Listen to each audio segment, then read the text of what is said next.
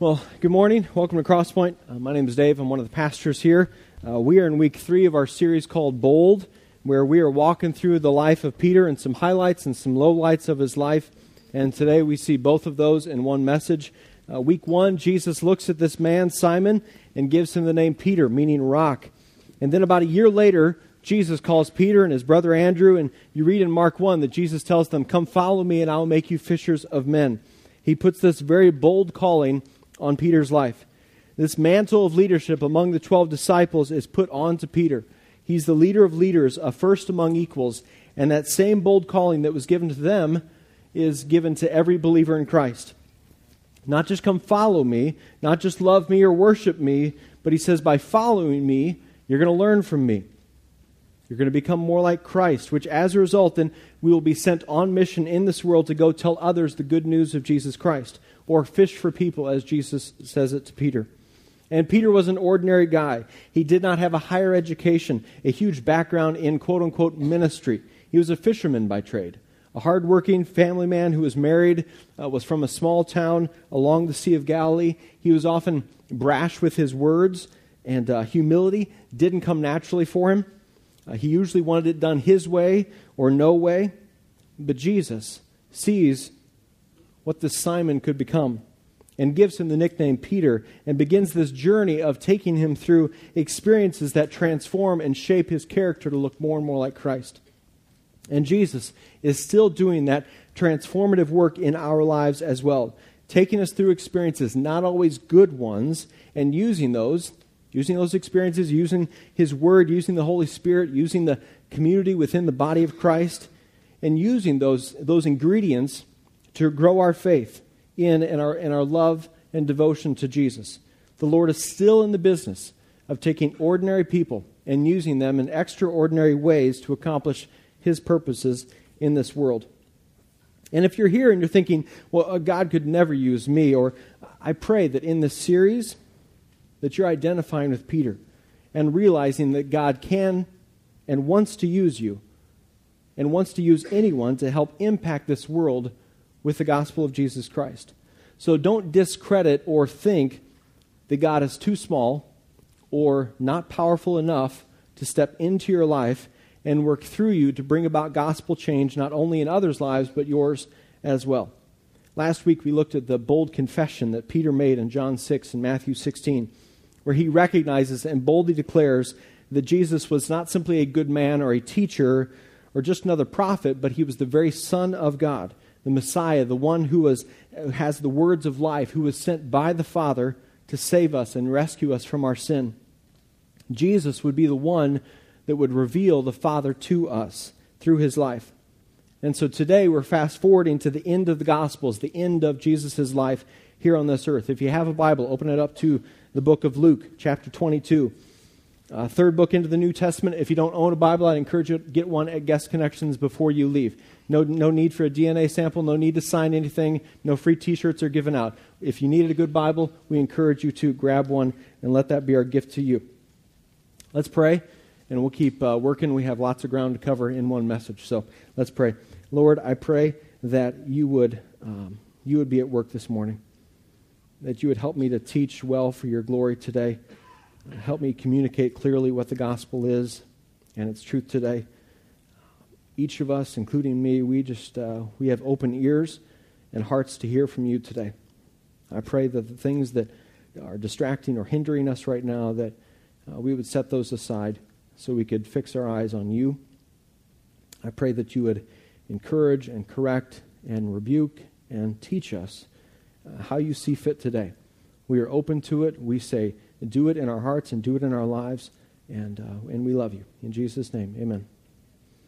There are critical times in our lives when we either stand up for what we believe in or we cave into pressure, where we either stand up and stand firm in our faith, as the Bible would call it, or we shrink back from stepping out in faith or obeying the Lord. There are moments when we come face to face with our own sin or shortcomings, and in those moments either turn and experience and receive the grace and forgiveness of Christ, or we continue to allow our hearts just to kind of drift from the things of God. Singular choices or decisions, even those that might seem small at the time, can leave lasting imprints on our lives. I've been there. I can remember some key moments in my life where I stood firm in my faith. And I can remember plenty of times when I didn't. I remember heading off to college, and during my freshman year, I went to school about 2.5 hours away from here. It was the first weekend at college. The parties were happening. My buddy and I were invited to join a couple of those, neither of which would have led to God-honoring environments. And by the grace of God, we walked away. I remember moments when God, through His grace, was trying to expose the sin in my life that I was trying to keep in the dark. The conversation would come up with my wife or with a friend, and in those moments, I would choose to lie or choose to try to allow that sin to grow in the darkness, thinking I had the power on my own to resolve it. I remember moments when we'd get a nudge from the Holy Spirit to give generously to someone in need, or simply just to express our love to them or Christ's love to them, and sometimes we would obey that nudge, and sometimes I would disregard it. I remember moments working at my previous job where I was bold in sharing my faith, and if God would open the door, I would humbly step into that and talk about my faith in Christ and how that impacts my life. And I also remember more than enough times when I didn't share. And now I deeply regret those times, because now I work in an environment with all Christians. It's like this prerequisite for people that work at a church. They got to know Jesus, and now everybody knows Jesus around here, and praise God that they do, all right? But I miss that, and many of you don't squander that opportunity to work in an environment, to be a light, to be salt and light to the people around you. I can remember times when I sinned greatly against my Lord, when I knew what His commands were or what they said, and I chose to do life my way instead. And it's very humbling to think back on those times. Maybe you've got times like that you can reflect on as well, whether it was last night or 10 months ago or 10 years ago or some other time, that decision that you knew wasn't what God wanted and you did it anyways. Or the pull of temptation just seemed too great and you fell to the scheme of the devil. Or that moment when someone asked you about your faith and you had this opportunity to stand firm in a way that would honor God, but you shrunk back from it. For example, now you're a Christian, right? You heard from a coworker or from a friend, and you thought, well, if I step into this, they're going to ridicule me. Or they're going to ask me questions that I just don't know. I don't know my Bible well enough, or I'm going to get labeled like that guy over there or that woman. And so you dodged the question, and you left that conversation. And if you can relate to any of that, then you can relate well to Peter. See, Peter saw himself as the kind of man who stands firm of, oh, I'll never fall, I'll never fail you, Jesus. But he overestimated his commitment. And today we'll look at one of those occasions. It's clearly one of the most pivotal moments in his faith and life, where Peter, the close friend of Jesus, in the hardest, most difficult time of Jesus' life, denied ever knowing him personally. And in that moment, Peter sins boldly against his Lord, brazenly, without shame, denies even knowing Jesus. Have you ever sinned boldly against the Lord? I mean that moment or time in your life where you're like, forget God and His ways. Forget it. I'm doing it my way instead. I don't care what the Bible says. I care more about what I think or what I want or need or desire. It could be the area of money, relationships, work, priorities, time, what happens in your private life. For example, I don't care if I lied or cheated on that business deal. I need to get what is mine. I know the Lord has a lot to say about money and me being generous and spending less than I earn, but I just believe money is mine and He has no business telling me what to do with it. I know the Lord calls me to avoid sexual immorality, but I just want to do what makes me happy. I know the Lord calls me to love because He first loved us, and forgive because He has forgiven us, but I'd just rather hold on to my bitter root and my pride. And if we're honest, many of us have experienced the pain or the consequences of those decisions or choices we've made. We've reaped what we've sown, as the Bible would call it. And in our lives, we have the brokenness, the hurt, guilt, shame, you name it, to show from it. And like I said earlier, I can relate to boldly sinning, disregarding, dishonoring what the Lord calls us to do and what He calls us to avoid. But if you notice, this message is not just about bold sin, it's also about bold restoration. It crossed my mind this last week to split these up, but I just couldn't, because they just go together. They have to go together in the same message. Because in this moment in Peter's life, we will witness him experiencing this incredible grace of God, the forgiveness of Christ. We will see him boldly sinning against Jesus in a very direct way. And we will see Jesus restore him to relationship. We will see the grace and the mercy and the love of our Savior on display, and I pray we will experience that today. That where we need to be reminded of this undeserved grace that we just sang about, where we need to be reminded of that, I pray that we will be reminded of that. See, the good news of Jesus Christ is that even when we fail, God is still at work in our lives. His grace is still being shown to us. We may sin boldly, but in humility, we can receive grace and be restored through Jesus. Jesus, born of a virgin, lived a perfect life, was crucified on the cross to pay the price for our sin, rose again on the third day, was seen by hundreds of eyewitnesses, ascended to heaven, and is now seated at the right hand of God the Father. And one day is returning to judge the living and the dead. And the part of that story that we're looking at today is the lead up to Jesus' death, and then when the resurrected Jesus encounters Peter. And we'll start looking at Peter's pledge. All right, so the disciples, they've been following Jesus, learning from him. The end of his life is quickly approaching, and we pick up the story in Luke 22. Jesus and the disciples are having the Last Supper. Christ has just given this new meaning to bread and wine and the practice of communion. And then you read in verse 24 that an argument broke out among the disciples about who was the greatest. The disciples had egos. In other words, they were human, just like you and me, because we have egos. I'm speaking from a first-hand eyewitness of myself. We have egos. And so what happens? Just like what can happen in us is that envy creeps in, jealousy of the limelight or the applause of the crowd, and in this moment, their egos are right in full display. And you can be sure that Peter was right in the mix of arguing his case of, you guys, I was one of the first here to get called by Jesus. And, remember, I used to be called Simon, but now he calls me Peter because he gave me this new name, and I'm the rock, and he made me the first among equals, and I'm the leader of all you ragamuffin guys. I mean, you can hear this argument that he's stating. Now, keep in mind, this argument breaks out right after Jesus has washed their feet. An incredible demonstration of servanthood by the King of Kings. He takes off his robe, which was signifying all the authority. He gets on his knees, washes their dirty, nasty, stanky feet, and within minutes, the disciples' pride is in full swing as they argue about who is all that. That sounds a lot like us, doesn't it? One moment being so humbled by the grace of God, meaning that we've been shown through Christ. The next moment being led by our pride or self away from the things of God.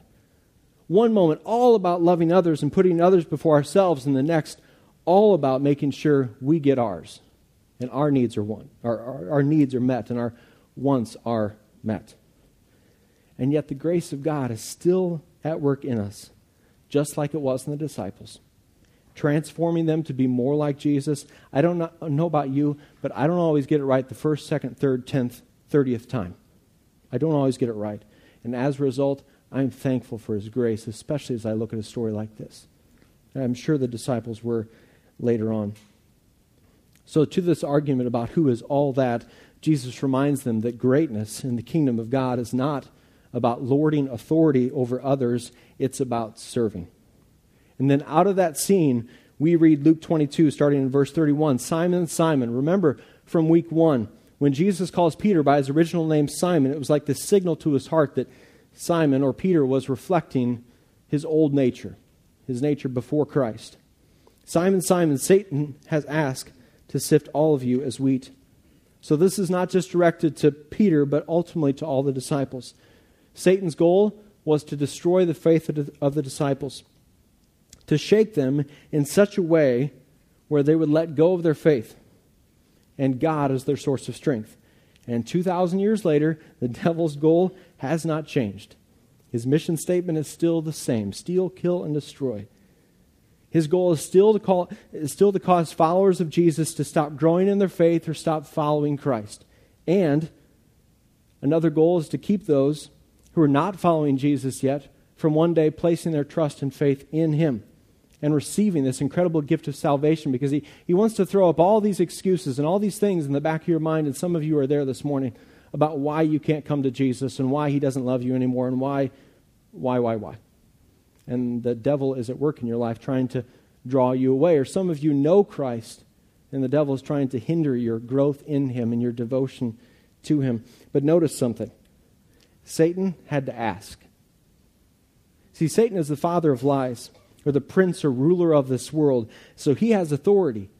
He has power, and it's unleashed in this world right now. But Satan had to run his request through God. See, one day, every knee will bow and every tongue confess, including the devil's, that Jesus Christ is Lord.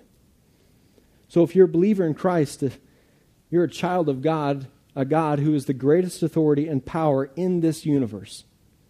And so, even in the midst of temptation or testing, we cling to the God who promises to never leave nor forsake, and who is most definitely the authority over our spiritual enemy and any supposed scheme he may throw at us. Simon, Simon, Satan has asked to sift all of you as wheat, but I have prayed for you, Simon, that your faith may not fail.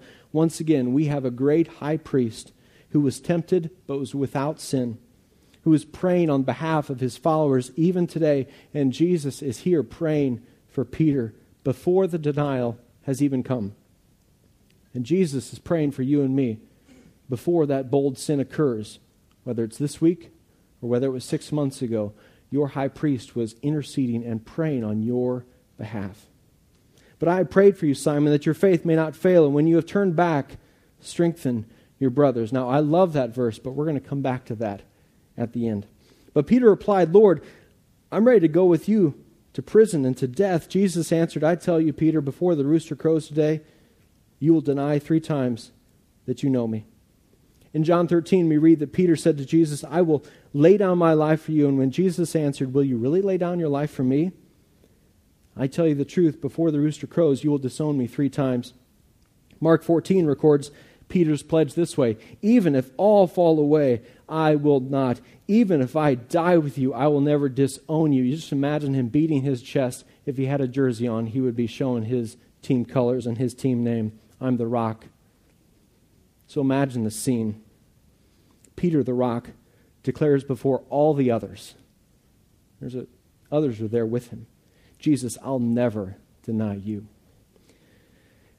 Now you can imagine this moment led to some frustration, some annoyance in the other disciples.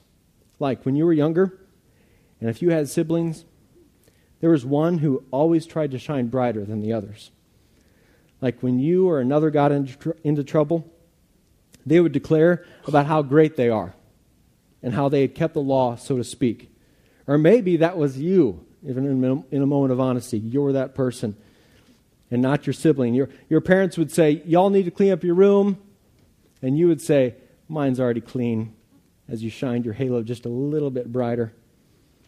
Spiritually speaking, that mindset gets us into great trouble, though. Where we begin to declare our own righteousness because we supposedly keep the law or the commandments better than the guy next to us. And in those moments, we are more or less saying, we don't need Jesus. We don't need grace. We can earn our salvation. We can get right before God through our own efforts of keeping and honoring the law. To which Paul says, Galatians 3:21, I do not set aside the grace of God. For if righteousness could be gained through the law, Christ died for nothing. So our hope is in the cross alone, not in our effort. And how on the cross, Jesus took on all our self-righteousness, our pride and sin, and bore the weight of it. He died for it. And in exchange, we are given the righteousness of Christ through faith alone. Peter is making this grand pledge. I will never leave you. I would die for you. I'll never deny you. Proverbs 16:18, pride goes before destruction, and a haughty spirit before a fall. Haughty meaning to look laterally and say, well, I'm better than that guy. Or to look down on and say, why aren't you more like me? May I encourage you that the greatest way that you can share the gospel with another, greatest way you can be bold in your faith, is to not always talk about how you win all the time, but actually talk about how you fail, and the forgiveness and the grace, the mercy and love that you've been shown as a result of it, and how that causes you to want to grow to become more like Christ. I would say that's the greatest way to be bold in our faith, to actually talk about our bold shortcomings and the bold grace and mercy and forgiveness that we've received as a result of it. And so with that Proverbs 16:18 truth, we move to the next part of the story, Peter's denial. So in Luke 22, skip down to verse 54. Between Peter's grand pledge and this point, Peter continued to teach the disciples on various subjects: prayer, Holy Spirit, how to abide or remain in the vine, all subjects talked about in John 14 through 17. Then Jesus is praying in the Garden of Gethsemane, and the very next thing in the timeline is Jesus is betrayed and arrested. And you read that account in verses 47 through 53. Then starting in verse 54, it says this: Then seizing him, they led him away and took him into the house of the high priest. Peter followed at a distance. You read in other gospel accounts that another disciple, along with Peter, more than likely it was John, followed with Peter. So these two longtime friends, Peter and John, longtime friends with one another and longtime friends with Jesus, they followed at a distance after his arrest. And when some there had kindled a fire in the middle of the courtyard and had sat down together, Peter sat down with them. A servant girl saw him seated there in the firelight. She looked closely at him and said, "This man was with him." But he denied it. "Woman, I don't know him," he said. A little later, someone else saw him and said, "You also are one of them." "Man, I am not," Peter replied. About an hour later, another asserted, "Certainly this fellow was with him, for he is a Galilean." Peter replied, "Man, I don't know what you're talking about." And just as he was speaking, the rooster crowed. Amid the confusion of Jesus' arrest and trial, Peter the rock denies ever knowing him. And he does it 3 times over, just like Jesus said he would. Peter was clearly afraid of or fearful of people's opinions or their rejection of him, or maybe he was afraid that he would be arrested as well and beaten. You're not quite sure. But bold Peter is now fearful Peter. The fear of man or the focus on self-preservation can do that. It elevates our desire for immediate safety, this acceptance, and in turn, it will shrink our view of our God. It can skew or impact our entire perspective and lead us to places or choices that we would never go had we taken a step back and gotten an accurate view of the situation. Peter was the one who made this bold confession in John 6 and Matthew 16 that Jesus was not simply a man, but the God-man. Peter was the one who had seen miracles take place. His mother-in-law healed. Peter, the one who recognized and witnessed the divine power of Jesus over the course of 3 years. And we can find ourselves in the exact same kind of situation. Overcome with fear, worry, anxiety over the future, what others think, the hardships we're going through, the stress we're feeling at work, and if left unchecked, it can lead us to do or not do things that we would never imagined us doing. Peter never imagined this was going to happen. He was fully intent on following the Lord. You get that in his pledge. And yet in the process, he had put too much confidence in his own flesh, in his own power. And we do the same thing. We face temptation without praying before, or even in the midst of it, "Lord, lead me away from temptation." And we fall to the momentary temptation instead of fleeing from it. Or we face all the stress at work or in the schedule, and so one of the first things to go is one-on-one time with the Lord. Or we isolate ourselves from doing life in the context of biblical community because we just don't feel like we have time for it. But then the curtain gets pulled back in our lives. The Lord uses circumstances or a believing friend or his word, and our sin gets revealed by the Lord. Why? Because he loves us, and he desires for his children to walk and live in the light. Peter denied Jesus 3 times, the rooster crowed, And the Lord turned and looked straight at Peter. Verse 61. Then Peter remembered the word the Lord had spoken to him. Before the rooster crows today, you will disown me 3 times. And he went outside and wept bitterly. There comes a time, a moment, where you come face to face with your own sin, your own pride, selfishness, complacency, your lack of love toward others, you name it. Can you imagine this moment? Peter saying, I don't know him. The rooster crows. Jesus locks eyes with Peter. The words that Jesus had spoken to Peter about earlier come rushing back to his memory, and Peter's heart is suddenly exposed.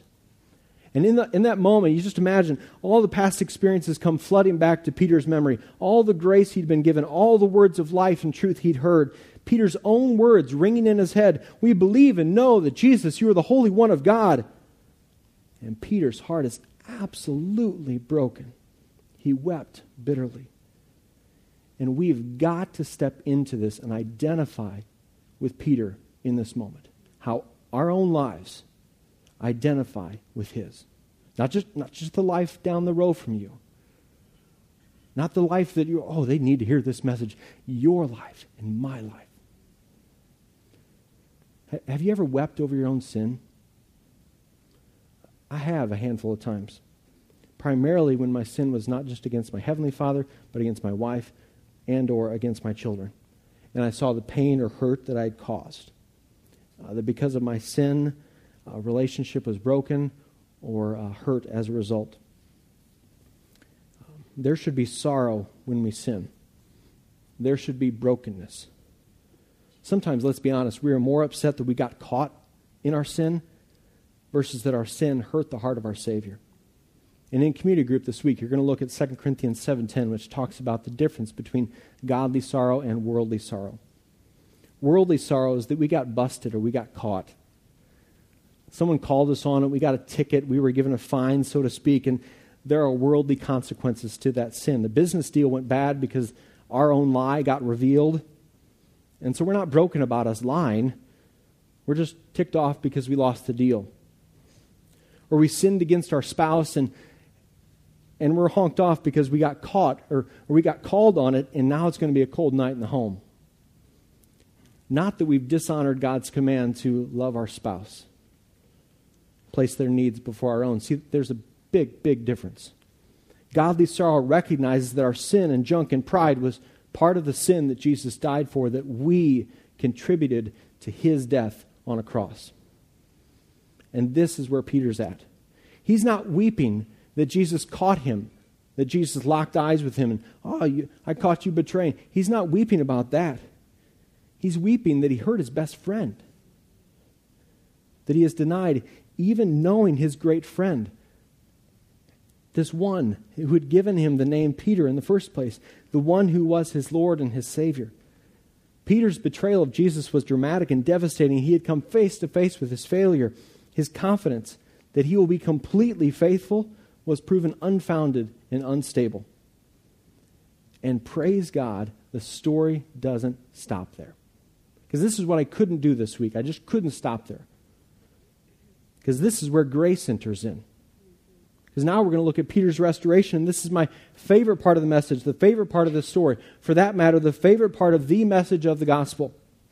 This is like the part of the story that Peter never saw coming. When he went outside and was broken about his sin, he never realized the Lord was still at work in his life. Even in those moments, even in his failure. And may I encourage us as well that the Lord is continually working in your life. When you and I are sinning against God, when there's this delayed obedience in some area where we have our arms crossed saying, I don't want to, and when there's something in our heart that says that, even in those moments where we have boldly sinned against our Creator, the Lord's grace is still at work in our lives. Sometimes we just flat miss it. And I pray that today we just kind of get exposed again to it. Some of you have no idea what the Lord can and wants to do in your life. You think the situation is hopeless, that grace is gone, that restoration is impossible. Maybe you've even been told that by another believer, that you've run too far, that there's no turning back, that it's too late, that God's love has run out on you, and I can tell you, through looking at the life of Peter, that you are dead wrong. That God always has the final say. And if you're a believer in Christ, that He's faithful to complete the work He has begun in you. And if you're not a believer in Jesus yet, that He is most definitely at work in you, reminding you, even today, of His great love for you and His plan of salvation. Here are 3 instances in Scripture where we get a glimpse of the mercy of Jesus being shown toward Peter following his denial. First one, Jesus has been killed, and then it's Easter morning. 3 women arrive at the tomb to anoint Jesus' body, assuming it's still in there. The angel tells them Jesus has risen and then gives them this instruction, Mark 16:7. But go, tell His disciples and Peter. He is going ahead of you into Galilee. There you will see Him just as He told you. Not just go tell the disciples, but He says Peter specifically. Now that is personal. Make sure you tell the one who denied me, who sinned against me, who I locked eyes with, especially tell him. See, if someone betrayed us, that would not be our first reaction, would it? It would not be mine. I would say, go tell the 10, but not that guy. But thankfully, God is not made in our image. Thank you, Jesus. We are made in His image. And so when we flip-flop that, we lose sight of the true gospel. Then Peter is apparently the first disciple Jesus appears to after the resurrection, and it happens alone. Paul tells us, 1 Corinthians 15:5, that Jesus rose from the dead, that He appeared to Peter, and then to the 12. So Jesus gets one-on-one with Peter. Now that is personal. Once again, grace being extended to Peter. Now, turn to John 21 if you got a Bible in front of you. Jesus appears to the disciples on the shore of the Sea of Galilee, the same shore where He gave them this bold calling of, come follow me and I'll make you fishers of men. And now you fast forward to the end here. John 21, verse 15. It says this, when they had finished eating, Jesus said to Simon Peter, Simon, son of John, do you love me more than these? Yes, Lord, he said, you know that I love you. Jesus said, feed my lambs. Again, Jesus said, Simon, son of John, do you love me? He answered, yes, Lord, you know that I love you. Jesus said, take care of my sheep. The third time He said to him, Simon, son of John, do you love me? And Peter was hurt because Jesus asked him the third time, do you love me? And he said, Lord, you know all things. You know that I love you. Jesus said, feed my sheep. 3 times Jesus asked him to affirm His love and devotion to Him, one for each denial. And Peter takes advantage of this opportunity to counter each of those denials with now a bold, consistent confession of love, commitment, and loyalty. He was not just forgiven, not just made right, but he was fully restored. The relationship was now stronger than ever. Peter's love for Jesus only stronger. And Jesus keeps charging Peter with this call to serve and feed others. Peter will become a shepherd, a leader in the early church. So Peter, demonstrate you love me by serving others. Now, going back to Luke 22 to finish up here, because Jesus told Peter something very similar in that passage that we kind of glanced over. And keep in mind, this is prior to the denial. This is when Peter's pledging his amazing faith and his amazing commitment to Jesus. Luke 22:32, for I have prayed for you, Simon, that your faith may not fail. And when you have turned back, strengthen your brothers. Jesus knew Peter would deny Him and sin. And I love this. When you have turned back, strengthen your brothers. Feed my lambs. Take care of my sheep. It's the same message given before the denial and now after. Jesus knows we will fail Him, that we will come up short of His glory this side of heaven. But He knows Peter will turn back. And He invites us to do the same, to turn back, to turn around, to come back home, because we have a God who loves the comeback. We have a God who loves the comeback because His grace is unending. It's not over. Whatever you think is over, it's not over. God has not had the final say. Maybe like Peter, in your past, You've declared that Jesus is exactly who he says he is, that he's the Son of God, the source of all life, your Savior, your Lord. You've made this bold pledge in your life. But in a moment of confusion or entanglement of sin or darkness of your heart, giving way to temptation, or maybe just the grind of life, maybe just apathy, your heart's grown cold to the things of God, you feel like you've drifted from him, in some way sinned boldly against him. Whether it's just being passive and apathetic or just kind of running the other direction away from him. I want to remind you that the story doesn't stop there. You found yourself this morning after taking stock of your heart, your way of life. The Holy Spirit's convicted your heart that you need to turn back toward him. That his grace is sufficient. That he loves you. He's crazy about you.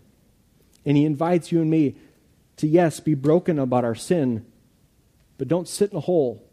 Don't sit away from biblical community, but be restored to relationship with our Savior. Be restored to fellowship with him and with one another in the body of Christ. He continually invites us to come back, to turn back. Restoration is a beautiful, beautiful gospel moment. I've experienced it before with the Lord. I've experienced it before in my family, where the sin is wiped out by the blood of Christ. We are shown undeserved grace through the cross because our God is rich in mercy and love, Ephesians 2:4. And my hope is that in looking at Peter's life in these moments, we are reminded that bold restoration is possible because of the cross, because of Christ. We are reminded, I pray today, of his unfailing, amazing grace. And we see it on display in these scriptures. Let's pray. Jesus, thank you that we can be restored because of your grace. Thank you that all things are possible because of you. Where we need to be convicted of our sin, convict us, Lord. And not a worldly sorrow, but a godly one. Where we are puffed up with spiritual pride like Peter, give us humility. Teach us humility. Where we believe that the sin, the brokenness is just too bold or too great, remind us of the cross and how you died for all of it. Remind us of the bold restoration possible through you and you alone. Where we are clean, holding on to things that we need to let go of, I pray that we would let go of today. I pray that we at Crosspoint would be a people of grace, always believing and praying for restoration to happen. Thank you for the restoration that's happening around here already as I think of families and individuals where your work is at work. And we give you all the glory for that, all the credit. I pray that you would work in our lives this week. In Jesus' name, amen. So my action steps this week is to do what Peter did. He talked to Jesus. He prayed. He talked to Jesus face to face, but we are to work through whatever God has put on your heart through prayer and through community. See, Peter wasn't just the disciple that went off on his own. He stayed in community, in the messiness of that. So through prayer and through community, those are my action steps for you to work through this. If you want to talk, if you want to pray about anything, feel free to see somebody before you leave. Next week, we start with the message first and finish with worship. AKA, please be here on time. All right? Have a good week. Meet somebody new before you leave. God bless.